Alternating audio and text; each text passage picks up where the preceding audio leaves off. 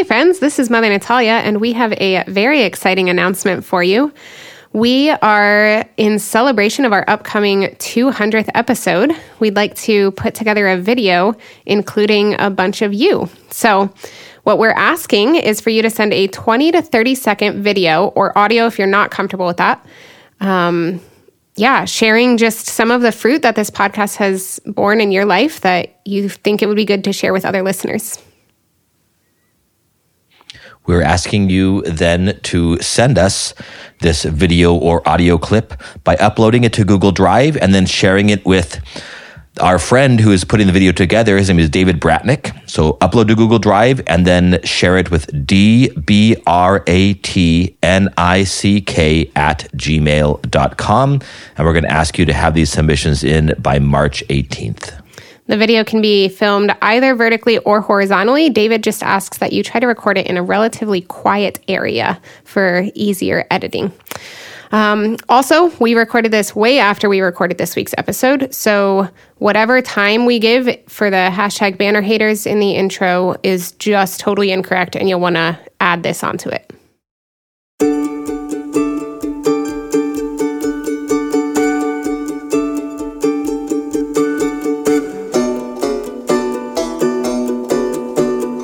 Hello, dear ones. You're listening to the What God Is Not podcast with Father Michael O'Loughlin and Mother Natalia. Hey friends, this is Mother Natalia. Today is Father Michael's episode.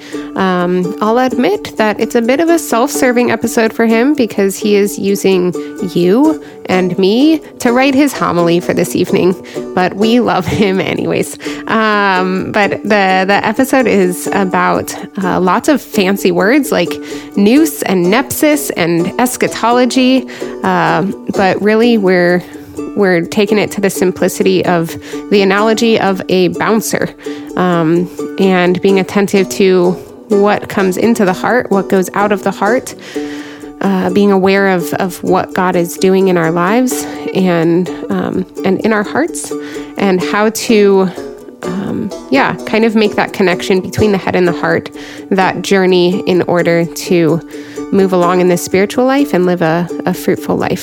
If you are a hashtag banter hater, you're going to want to skip ahead to about 2 minutes and 45 seconds at your timestamp.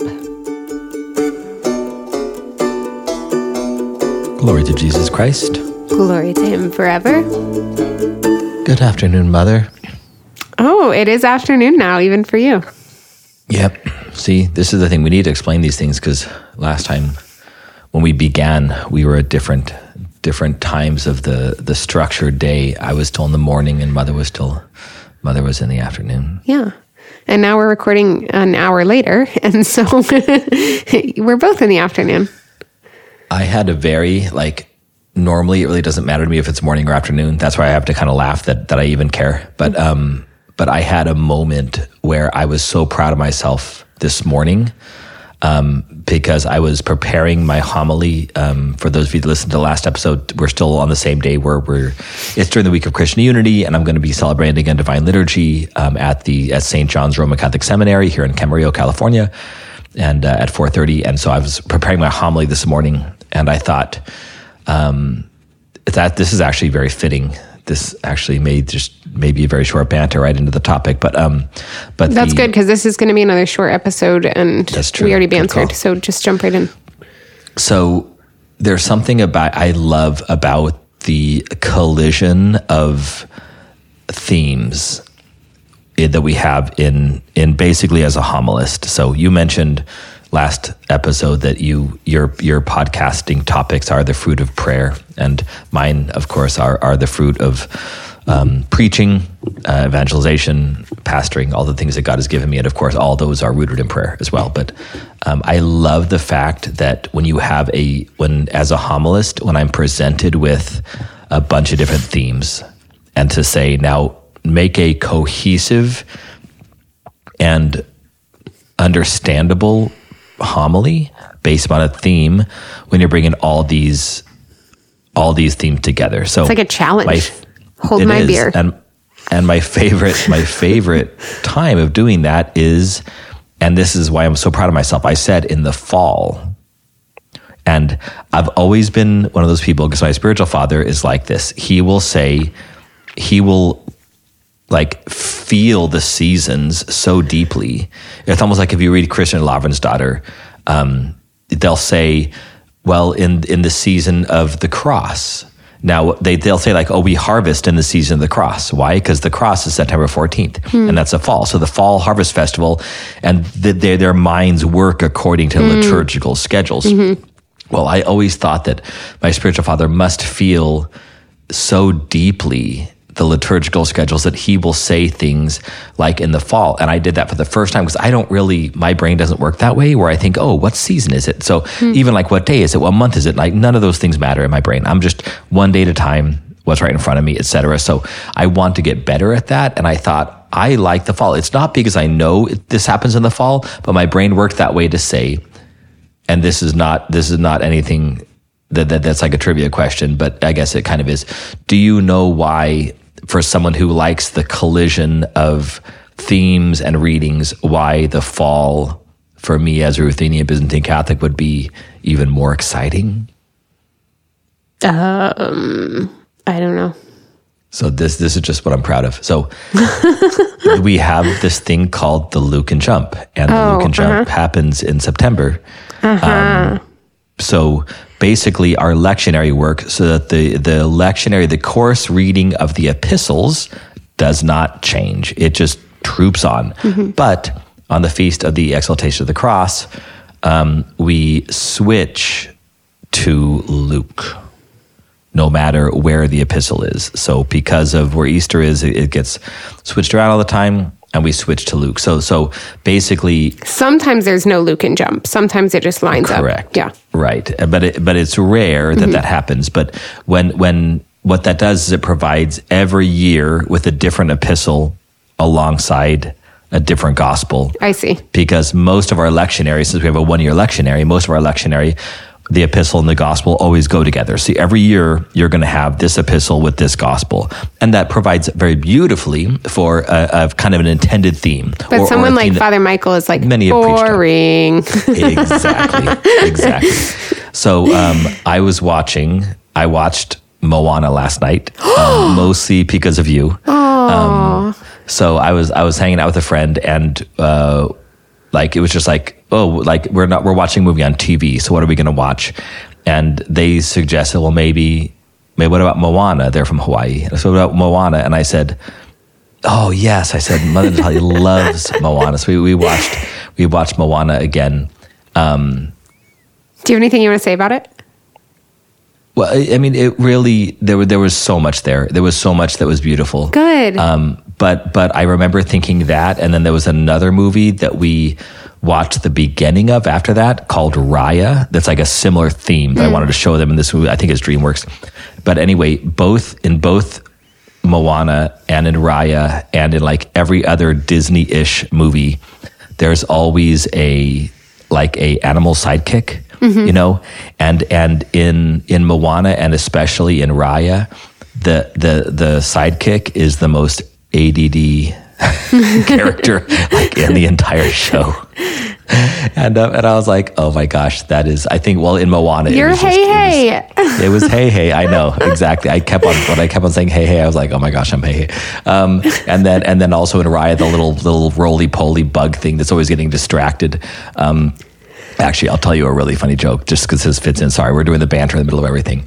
This really funny joke. So there's this comedian that has a stutter, and that's his thing. And so he says, so he has a stutter, and so he says, every once in a while, like my issue with stuttering and my wife's issue with ADHD will kind of, one of us is having a good day so the other one can struggle. He says, every once in a while, we're both having a struggle day where my stuttering is at its peak and her ADHD is at its peak. And he says, so this happened one day when I came home, and what I wanted to tell my wife was, honey, it's been a rough day and I'm really stressed. He says, what I said to her was, honey, it's been a really rough day and I'm and he says, and she just starts dancing. Like dancing. She was like, that's a pretty sick beat, honey. Like, He's trying to get it out. That's and really then he says, then I told her, we should make a band, or at least we should start a band, then never finish. Oh. And I was like, what a way to tie in ADHD and stuttering together. It was absolutely hilarious. But anyway, so yes. So my ADHD usually does not allow me to see the wider picture and to say, I care about the seasons or anything that's in any detail whatsoever. But I do love when I am presented with a collision of readings and themes and saints and seasons. So what I want today's episode to be is, Mother Natalia, I have not put in the necessary time to write my homily that I'm going to give in a couple hours. So I'm helping you write your homily right now? Yes, this is what this Are you going to give me credit at least?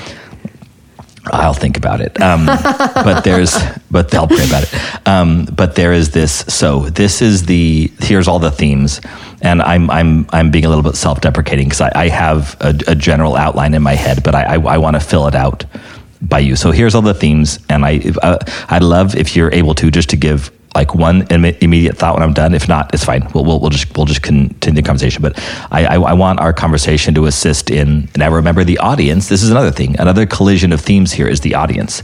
The audience is Roman Catholics. Say 10 Roman Catholic priests, and let's say 70 Roman Catholic seminarians. So these are the audience. 30 Byzantine Catholics.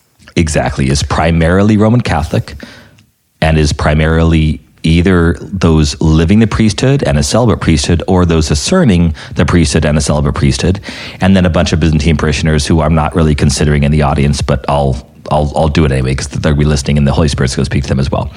So we're going to do. For those of you who are listening who were at this liturgy, what Father Michael's saying is you don't matter. I love you so much. Y'all get to listen to him all the time, so he's just ignoring that you're there. He just needs you there to cantor and to show them how to receive communion. You're just being used right now. And to nod and smile so I don't feel bad about myself if I'm getting a bunch of glares from the RCs. Okay, so that adds a whole other element to any preaching, of course, is the audience. You got to consider the audience. So what you're going to see, though, regarding you're going to prove your own point. I'm going to prove your point of that I don't care about my own people. That you're going to see a lot of this stuff is. I'm joking, of course. A lot of this stuff is kind of things that I've already mentioned in homilies and podcasts, but I'm tying it all together in this collision of themes. So we're going to do the Divine Liturgy for tomorrow, for Thursday. We're recording on a Wednesday. This is the Thursday of the week of the prodigal son. So this is the Thursday before Meat Fair begins, Meat Fair week. It's also, and of course, no fasting. And no fasting this week. And as you all know, we don't fast because we heard on Sunday the story of the publican and the Pharisee. And since the Pharisee boasts about fasting, we don't fast since he fasted. So basically, as all you Byzantines know, Meat Fair Week and Cheese Fair Week, the 2 weeks before the Great Fast, we both hear the Passion narrative. So we hear about Christ's passion and death, those 2 weeks leading up to the beginning of the Great Fast. So this is the week before that, and we're hearing themes of kind of the end of the world, watchfulness for what's going to happen. And these are the themes of all the Divine Liturgies this week. So the Thursday reading, the first one is just on watchfulness. The Greek word we use is nepsis. So basically, you do not know the day or the hour so it's like a master who leaves his servant in charge, and that person has no idea when they're going to return. I'm not going to read the whole thing, but that's so. This is the theme in my head. Is the first one is watchfulness or nepsis. The epistle is from 1 John, and it's actually a reading that I heard Father Josiah Trenum tie into the Pharisee and the publican of the Pharisee. So I actually read this in my homily on Sunday from 1 John, basically where John says to his audience, you are all sinners, and if you say you have no sin, not only are you a liar, but you make God a liar. And the whole theme is about basically lying. If we are, and lying in my mind is saying, okay, we when we lie, we are obviously acting in a way that is evil. But basically when we lie, we are trying to deceive, but to bear false witness, if you will. And that is the role of the devil. The devil is the deceiver. That's the name. One of the names we've given him is the deceiver. So there's a certain sense where if we call God a liar, we're obviously wrong by saying we do not sin, because that's what he came to do. He came to free us from sin. So the part I'm taking, the little nugget I'm taking from 1 John is that if we say we do not have any sin, not only are we a liar, but we make God to be a liar, and that is a deceitful thing, and that is the work of the devil. On top of that, it is the feast tomorrow of St. Gregory the Theologian. St. Gregory of Nazianzus, Gregory the Theologian. He is one of my favorite fathers of the church because he's the one that coined the phrase that the priesthood is the art of art and the science of sciences. Basically, it's the most dignified thing you can do. Everybody wants to be an artist or a scientist, and the most powerful artist is a priest, and the most powerful scientist is a priest. And then he spends all this time explaining this in this very beautiful document. But he says this in this document, it's part of his apologia. It's part of his explanation of why he fled from his duties as a priest. So he was a monk, they made him a bishop, and then he fled. He ran away from his job, he ran away from his post, and then came back later on because he held the priesthood, the role of a bishop, in such high esteem that he knew that he was not cut out for it. He could not handle it. Of course, we would tell him that he's wrong about that. But there's something about Gregory the Theologian in his. Remember, I'm talking to seminarians and priests. That his exalting, his intimidation, his reverence for this. So, Mother, does any of that, if we bring all those things together, discernment, priesthood, Roman Catholicism, awe, and the watchfulness of the nepsis of awaiting for God to come back, along with the fact that we need to make sure that we are not deceived in our own sin. Is there anything that stands out to you that you can give me a little nugget of Mother Natalia wisdom? If not, I'm just going to continue on, and then I'll let you interrupt you when something does come.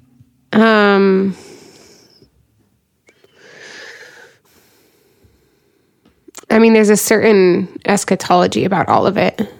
Like all of it Go on. is in some way about, living for eternity. Like continuing on the theme of what we said last time of like, I know what I'm dying for, you know.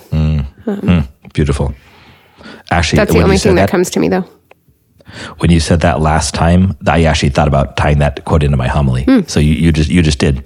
Then as soon as between the episodes, I was like, shoot, what quote was I going to tie in? So thank you. You just brought it back to me. There we go. I know what I'm dying for. I'm writing in my homily notes. Someone recently, there was a priest who told Mother Gabrielle and I recently, I made a joke that was like, it was very much gallows humor because that's how my family operates. It's probably a defense mechanism. It's fine. Anyways, and then we were talking about how morbid the joke was. And then this priest said, well, that's okay. My sense of humor used to be only scatological. And Mother Gabriela said, eschatological? And he was like, no, scatological. It was all about poop. And I thought that was really funny. Yeah. So here's some of my thoughts. And I think you should talk about eschatology, though, yes. Just for the record. I will do that. And I will make sure I emphasize that E on the beginning if I'm giving it in a homily. Eschatology is the study of the end times, or the... thank you. Not the... the last things, we call it. The last things. I just realized that's a word that maybe listeners don't know. Coming. Yep, absolutely. Yeah. Thank you for doing that. I mean, I'm the one who said it. I should have. Anyways, yeah. You explained what scatology was. I see where your priorities are. Well, you're not wrong. Okay. Continue, please. Okay.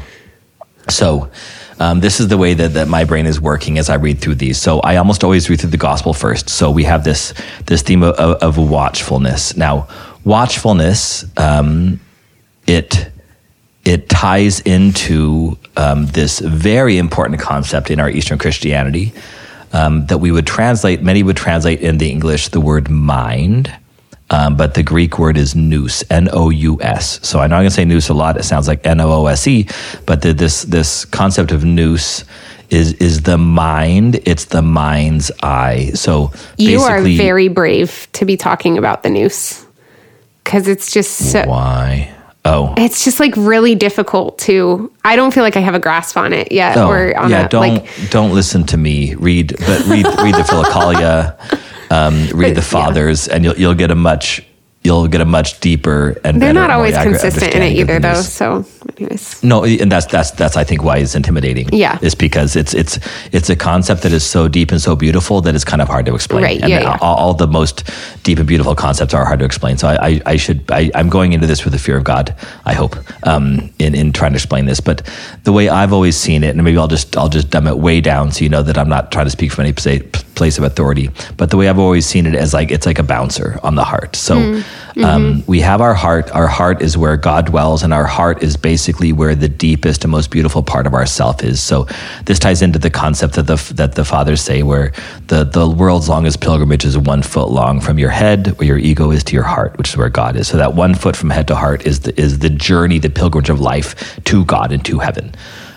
So the heart is where we will, in a sense, as I see it, be tested. The heart is where God will go to our heart, and he will say at the judgment seat, we'll go to our heart and say, what's here? Your body's going to be a mess. Your head may even be a mess, but what is in your heart? And the heart is, what is that? I was trying to measure if it's actually like a foot. Oh, that's really funny.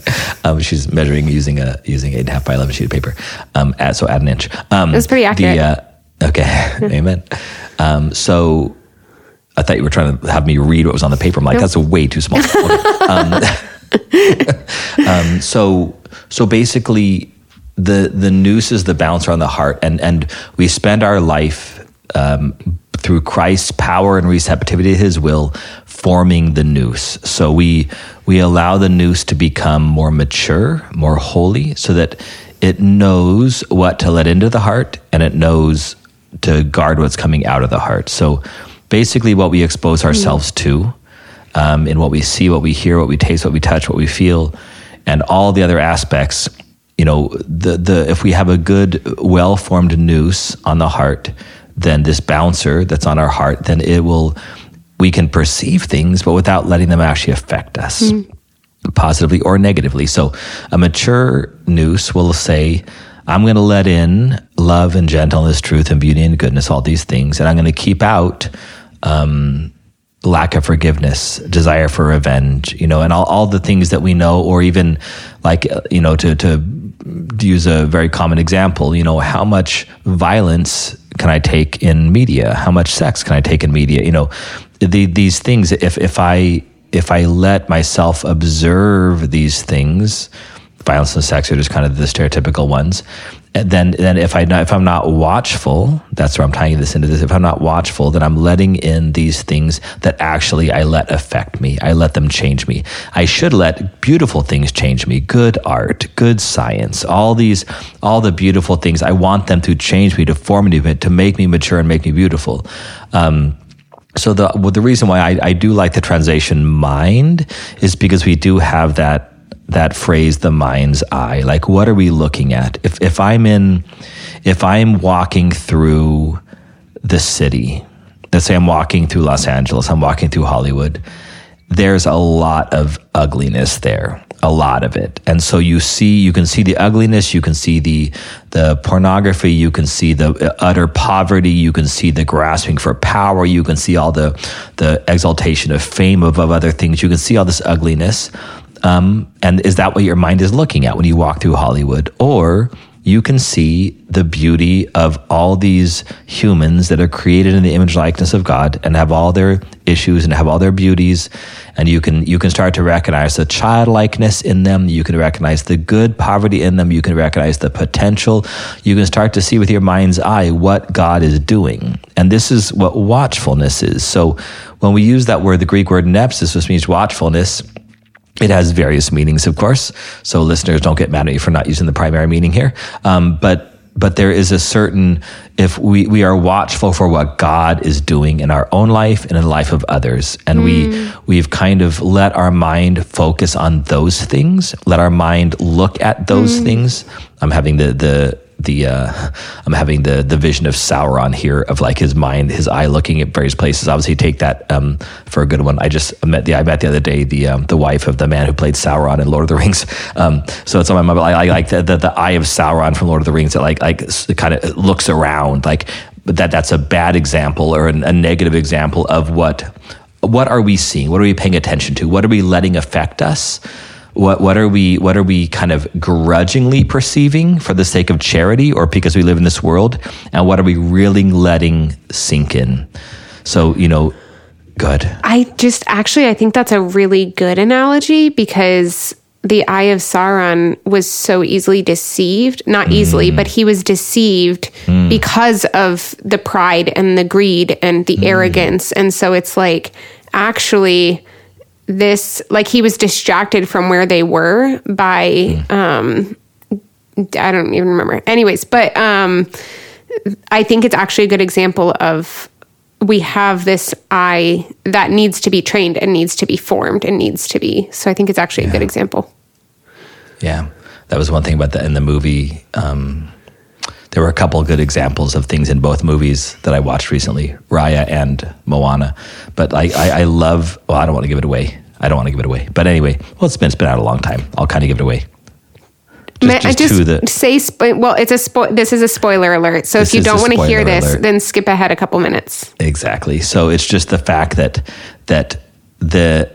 in the end, you realize that the enemy of Moana, the enemy of the world, of everything. Wait, but are you talking about Raya? Because I haven't seen it. Oh, no. This is Moana. Okay. So in Moana, the enemy of everything is actually just the protagonist who has fallen from grace and is able to return. So the protagonist becomes the antagonist and then returns to the protagonist again in the end. And the reason she's fallen from grace is because of deep woundedness and because her heart's been broken, not because, Moana has so many, I love Moana. I love Moana. And all of the people who are listening, who are never listening to our podcast again because you have a firm stance against Disney, I'm really sorry. I'm not trying to support, and I just love Moana. I love Moana. Okay, please keep going.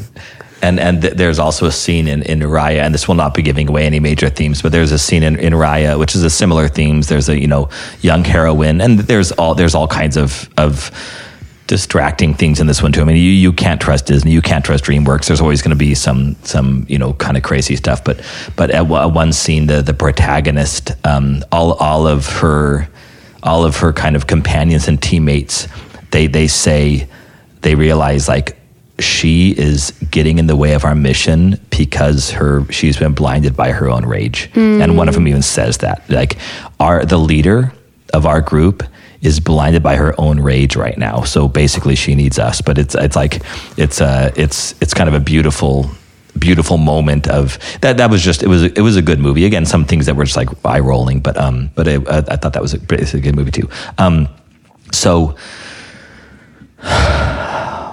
Goodness, what was I saying? I have something I could say if you need to try to go big. Okay. Then I'll jump back in. I just really liked your definition of nepsis or watchfulness of this, is being attentive to what God is doing. Because I think we often think of watchfulness as simply keeping out the bad things or like just being aware of the attacks of the enemy. But that's too, like there's something too constrained about that. Like it's not only about keeping out the enemy, it's also about being attentive to what the Lord is doing. Like what we were talking about in the last episode about creating a space. Part of watchfulness is actually like, seeing the places that God is working and letting those be fostered and tending to those places and not simply... Yeah. So anyways, I really like that a lot. Yes. Is the main movement of our soul, is it positive and towards God and even the purgation, even the fasting, is it for the sake of feasting? Right. Is the the purging of vice for the sake of virtue is the separating of ourselves and emptying ourselves for the sake of Christ, then that's a good thing. I know many people who basically live their spiritual life by fear, the fear that God's going to get mad at them, and that is the main mover in their spiritual life. Right? I have to not mess up. There's nothing about. There's a lot less about growth in virtue and receiving Christ's grace than there is fear that God's going to yell at you or send you to hell. Like, that's such a debilitating, and I feel for those people. There's so many. The devil, that's just one of his main tactics. And it's such a negative thing. And I can see people who define watchfulness solely as they become obsessed with, in a sense. I'm using harsh words here, I know, but they become obsessed. We become obsessed with all the negative things, and we're only looking at them. Our watchfulness is on the negative things to make sure they don't come into us, which is an act of fear, rather than seeing what God is doing. And I think if we are seeing what God is doing, we'll more clearly see where the sin is and the negativity is, so that we can open up our hearts to Christ, let him fix that for the sake of Christ, not for the sake of just being afraid or fearful of the sin that is in us or in others. Yeah. This is why I always, when I pray before our episodes, I always, or almost always, pray for our listeners to have a spirit of discernment, to hold fast to anything that's from the Lord, and to discard anything else. Because even like you and I are not perfect, and we say things, not even just things that are overtly wrong. I'm sure we do that too, but also things that just like, we don't think through all of the nuances, because how could you possibly, and through all of the situations and things like that. And if we're saying something that's just like causing this deep disturbance in you and is bringing no positive fruit into your life, then like, maybe just discard that. Or, ask Christ to give you wisdom and discard anything we say that's not helpful to your salvation. Absolutely. So I think that when we are watchful in this way of what God is doing, and if we tie that into 1 John, where we need to make sure that we're not being deceived, that it demands a certain humility. And there's a nuance here, because we say, I may not be able to even in my watchfulness, I may not be able to discern what is right and what is wrong. So as I'm developing this noose, this bounce around my heart, this mind's eye, I may be wrong. I may be looking at something I think is helpful, but it's really not, So I need to be constantly humble. And there's this, I was talking about it last time, but I was looking up a quote. I didn't know it was St. John Climacus, but it's probably from him and others. But the main quote is from St. John Climacus, who we celebrate the 5th Sunday of the Great Fast, I believe, 6th, 4th. Anyway, I'll look it up before that comes. I've been doing this long enough, I should know. But St. John Climacus just means St. John of the ladder. Like, think of climb, like Climacus, like climbing. He has the ladder of divine ascent. And he says that humility is the one virtue that the devil can't imitate. And I've heard that before, and I love it. Humility is the one virtue that the devil can't imitate. And of course, the devil doesn't have virtue, so he's only imitating virtue, and he's doing it to deceive. But the true humility. And again, we can be deceived. We can be deceived of what humility truly is. We have that all the time. But there's something about the devil can't take on or act out of a place of humility, because it's impossible for him. St. John says the 4th Sunday is the Sunday of St. John Climacus. Thank you, Mother. So there's this humility, and along with that humility comes what we may call the virtue that I've talked about before. We did a whole podcast on, of the fear of God, which can be translated, among other things, reverence. So there's this reverence can be this taking a step back, saying, I don't see things clearly. I need to take a step back to see the bigger picture. And so when we reverence our loved ones, reverence our spouses, reverence God, reverence our children, reverence the world in this beauty, there's this certain, I'm going to take a step back. I'm not going to impose myself on it. I'm going to reassess. I'm going to respect, like look again, look. Again, spect, look. So we can respect by looking again. Like when we give these things reverence, and I think this allows us not to be deceived, because we say, I in my sin may not see this correctly. So I need to respect it and revere it and go with the fear of God. And yet my favorite thing from that podcast I did that I realized when I was preparing it was that That's such a beautiful line in our divine liturgy, approach with the fear of God, because fear of God means a self-imposed distance in reverence, but God says in that reverence, in that self-imposed distance, approach. And that's the paradox. Approach, you're setting up a distance, but with that distance, with that reverence, approach. So he's drawing us closer even in... Because it's approach with fear of God and faith. Yes. So it's like you have the fear of God. You also have the faith that he is going to, in his mercy, receive you. And yeah. So. Yeah. So there's this, we need to be watchful of what God is doing, and because we know neither the day nor the hour. And yet we need to be humble enough in that watchfulness to make sure that we aren't deceived by what we're looking for, what we're watching out for. Whether we, are we mature enough in the spiritual life, as our nous developed enough that we can actually identify what is good and what is not, both what comes into our heart and what goes out. The scriptures are explicit. It's not what comes in that makes us defiled, but it's what comes out. But what comes out, what we say, what we think, what we impose upon others definitely comes from what comes in. What we've let in and let us affect us, what we let change us is so incredibly important. I really think it's funny that you think of the nous as a bouncer and not like a sentry or a bodyguard or like, nope, it's a bouncer. Ouch, mother, ouch. It's just really funny. Like, you can see where I spend my time. Not really at places that have bouncers. But see, no, I don't actually. But it is funny. One thing I've always said, like when you see people, I don't mean to criticize any of you. I apologize if I'm doing this, but you see people that are kind of living in the past. You see people that like will try to dress or try to use the language of a different time, a different era. And I oftentimes say, if you truly want to be like that person or be like that era, wouldn't you dress or act like that person would now?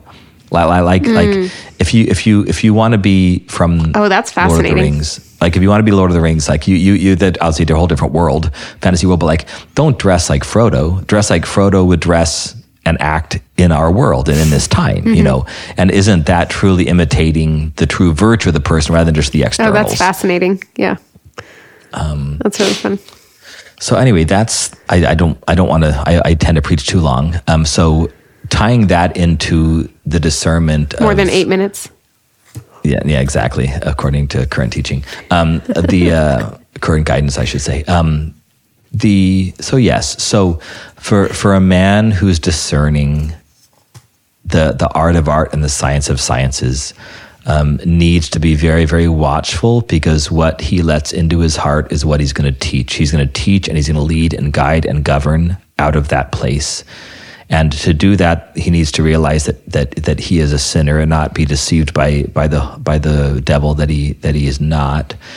To act out of that place, and to form that nous, that bouncer, that sentry, to be very aware, and for the sake of his own holiness and salvation, and secondarily for the sake of his ministry, to stand with immense watchfulness, but make sure that is the foundation of that watchfulness is the humility, the reverence, the fear of God, that makes sure that it is actually of God and not of ourselves. That's interesting, because everything you just said is in the ordination of a Roman priest. When they receive, or maybe it's a deacon. I think it's a deacon. When they receive the gospel and they say, believe what you read, preach what you believe, and practice what you preach. Do you know what I'm talking about? I do not, but that's beautiful. I think that's the way that it goes. So they receive the gospel, and they're told, believe what you read. So like believe the truth of the gospels, preach what you believe, preach that truth, and practice what you preach. So all of that is like the foundation of all of it is the gospels. Like the gospels are the formation of our nous. Yeah. Absolutely. So I like that a lot. The living and active word of God. Yeah. If you're going to use that in your homily, you need to ask one of the priests beforehand, like, hey, which ordination do you guys hear this? And Roman Catholics are so good at putting everything online that I'm just going to look it up. But yes, I will also talk to a human priest to make sure I'm saying it correctly. Well, I'll Google it. while you say things and I'll Google. So basically, those are actually all my thoughts. And as you can see, they're not in any coherent way. I was kind of hoping that you, Mother, would help me put them in a coherent order or something like that. But this is actually, oftentimes, it is how I write a homily, is I have some basic thoughts in a basic order, and then I hope the Holy Spirit fills them out. Because, as any of you who are preachers, deacons, or priests, or bishops, if you have any that listen, or even maybe teachers, know that sometimes we can over-prepare. Sometimes we can have so many details.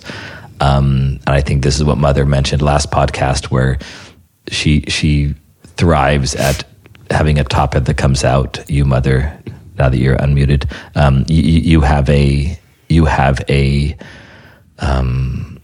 a gift of doing podcasts and picking topics that come out of your prayer, and not like something that's researched. Because I'm the same way. I think I shared the story before that the one time I did the first time I should say on the Catholic Stuff podcast, I did a podcast that was a book review. I got the worst review ever of just how boring and excruciating it was to try to explain somebody else's work, namely a book, and how they stopped listening like halfway through. Okay, I found it.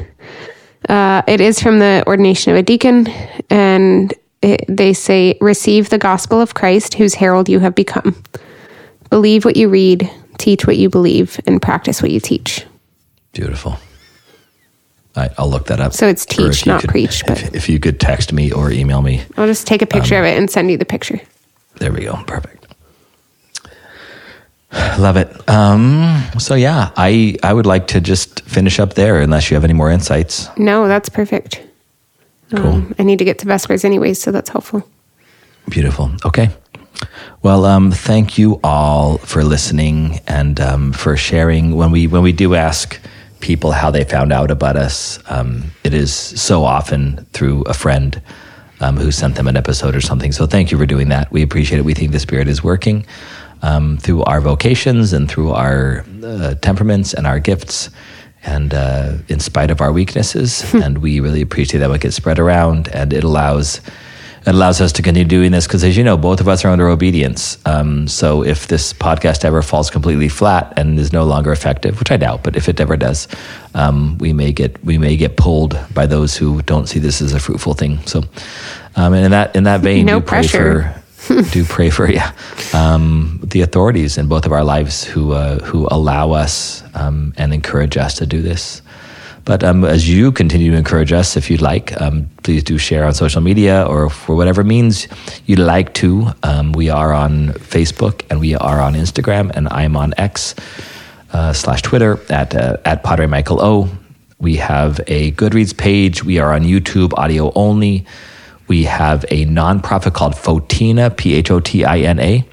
And that nonprofit supports the poor. It supports our evangelization efforts. It supports other people's evangelization efforts, and it supports the church as we do tithe out of our nonprofit. So you can support us by just going to photina.org, or you can go to our Patreon page, Patreon, and subscribe for monthly giving. And the level of your giving allows benefits, everything from a sticker or a shout out on the show to even a visit or visiting us, all the way up, and quarterly Zoom sessions.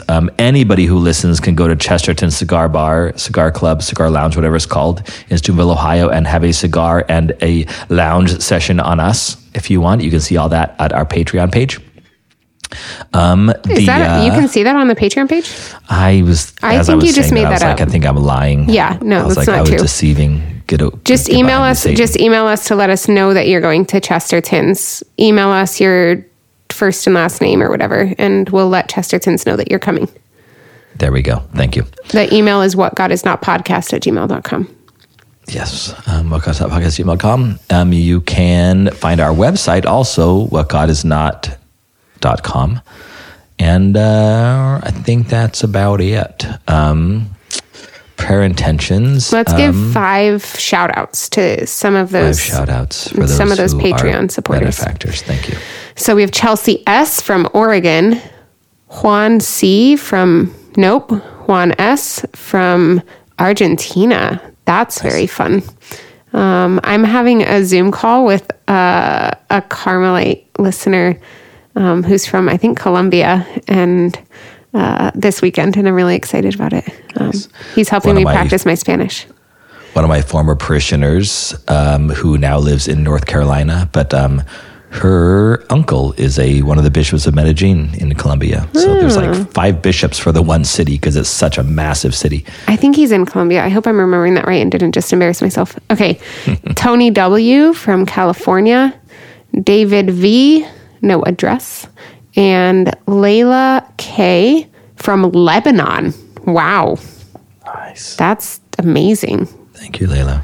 Thanks, Layla. I just buried a Layla from Lebanon recently. It must be a very Lebanese name. Wow. Hopefully it wasn't her. No, this was like a year ago. Oh. I mean, I don't know how far behind we are in our shout-outs. Okay. Layla, please email us and let us know you're lying. Okay. Yes, prayer intentions. All right. I'm gonna say the prayer intention that I mentioned earlier, and that is just pray for Mother and my authorities in our life, those who are obedient to. Please pray for Mother Cecilia of Christ the Bridegroom Monastery, and please pray for Bishop Kurt Burnett, who is our administrator for our eparchy now. And pray for a new bishop. Pray for a new bishop for us to give poor Bishop Kurt some relief, since he's already the bishop of 2 other eparchies, overseeing 2 other eparchies. And then also, since obviously God knows who our new bishop is, just pray for that man, whoever it is, his health and his intentions. As he are you doing that? He knows it or not. It's like the equivalent of women praying for their future spouse. Oh, I guess men do that too. I don't know why I just projected that only onto women. I may or may not have done that.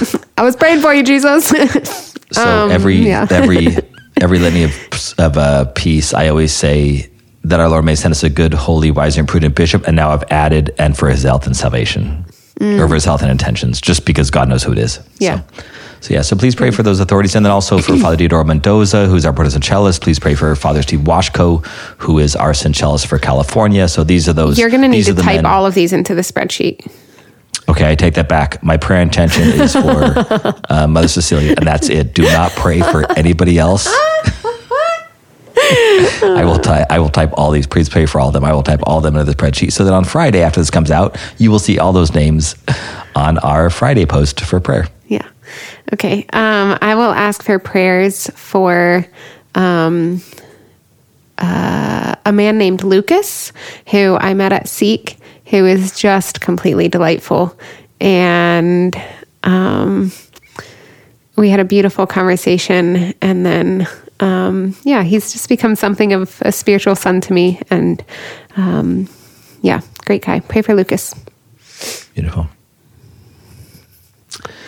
All right. Love you, Mother. Thank you for the time here. Please pray for me as you go to Vespers. I will pray for you as I continue finishing up my homily before this evening. Yeah. You know what's funny? When you, I love you too, by the way, when you said that you were writing your homily this morning, I was like, wow, Father Michael, it's Wednesday and you're already writing your homily?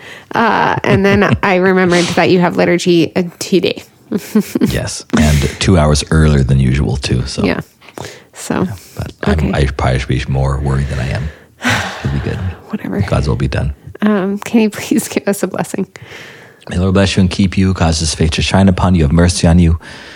May our Lord allow you to be watchful. May he allow you to progress with great patience, but also diligence and urgency on this 1 foot-long pilgrimage from your head, where your ego dwells, down to your heart where God dwells. And may he be your constant companion, and may you know that on this journey.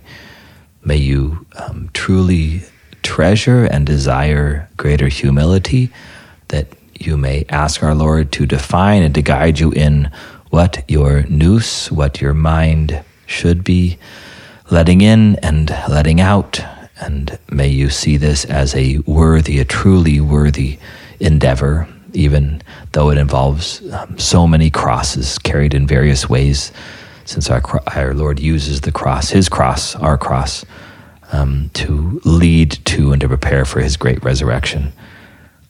May our Lord also put people in your life that can help you, guide you on that pilgrimage. And may He, all of you who are discerning, whatever you are discerning, may you stand with reverence before that discernment, with ears that truly listen to God's will. And if there's someone in your life who is discerning or should be discerning, may you have the courage and the wisdom to speak into their discernment as well, to build them up, to give them confidence, to pray for them, and to give them the encouragement they need to continue to listen to God's will. And may they have the strength also and the fortitude to carry out that great vocation. May Allah give you everything you need, even the salvation of your soul. In the name of the Father, and the Son, and the Holy Spirit. Amen. Amen.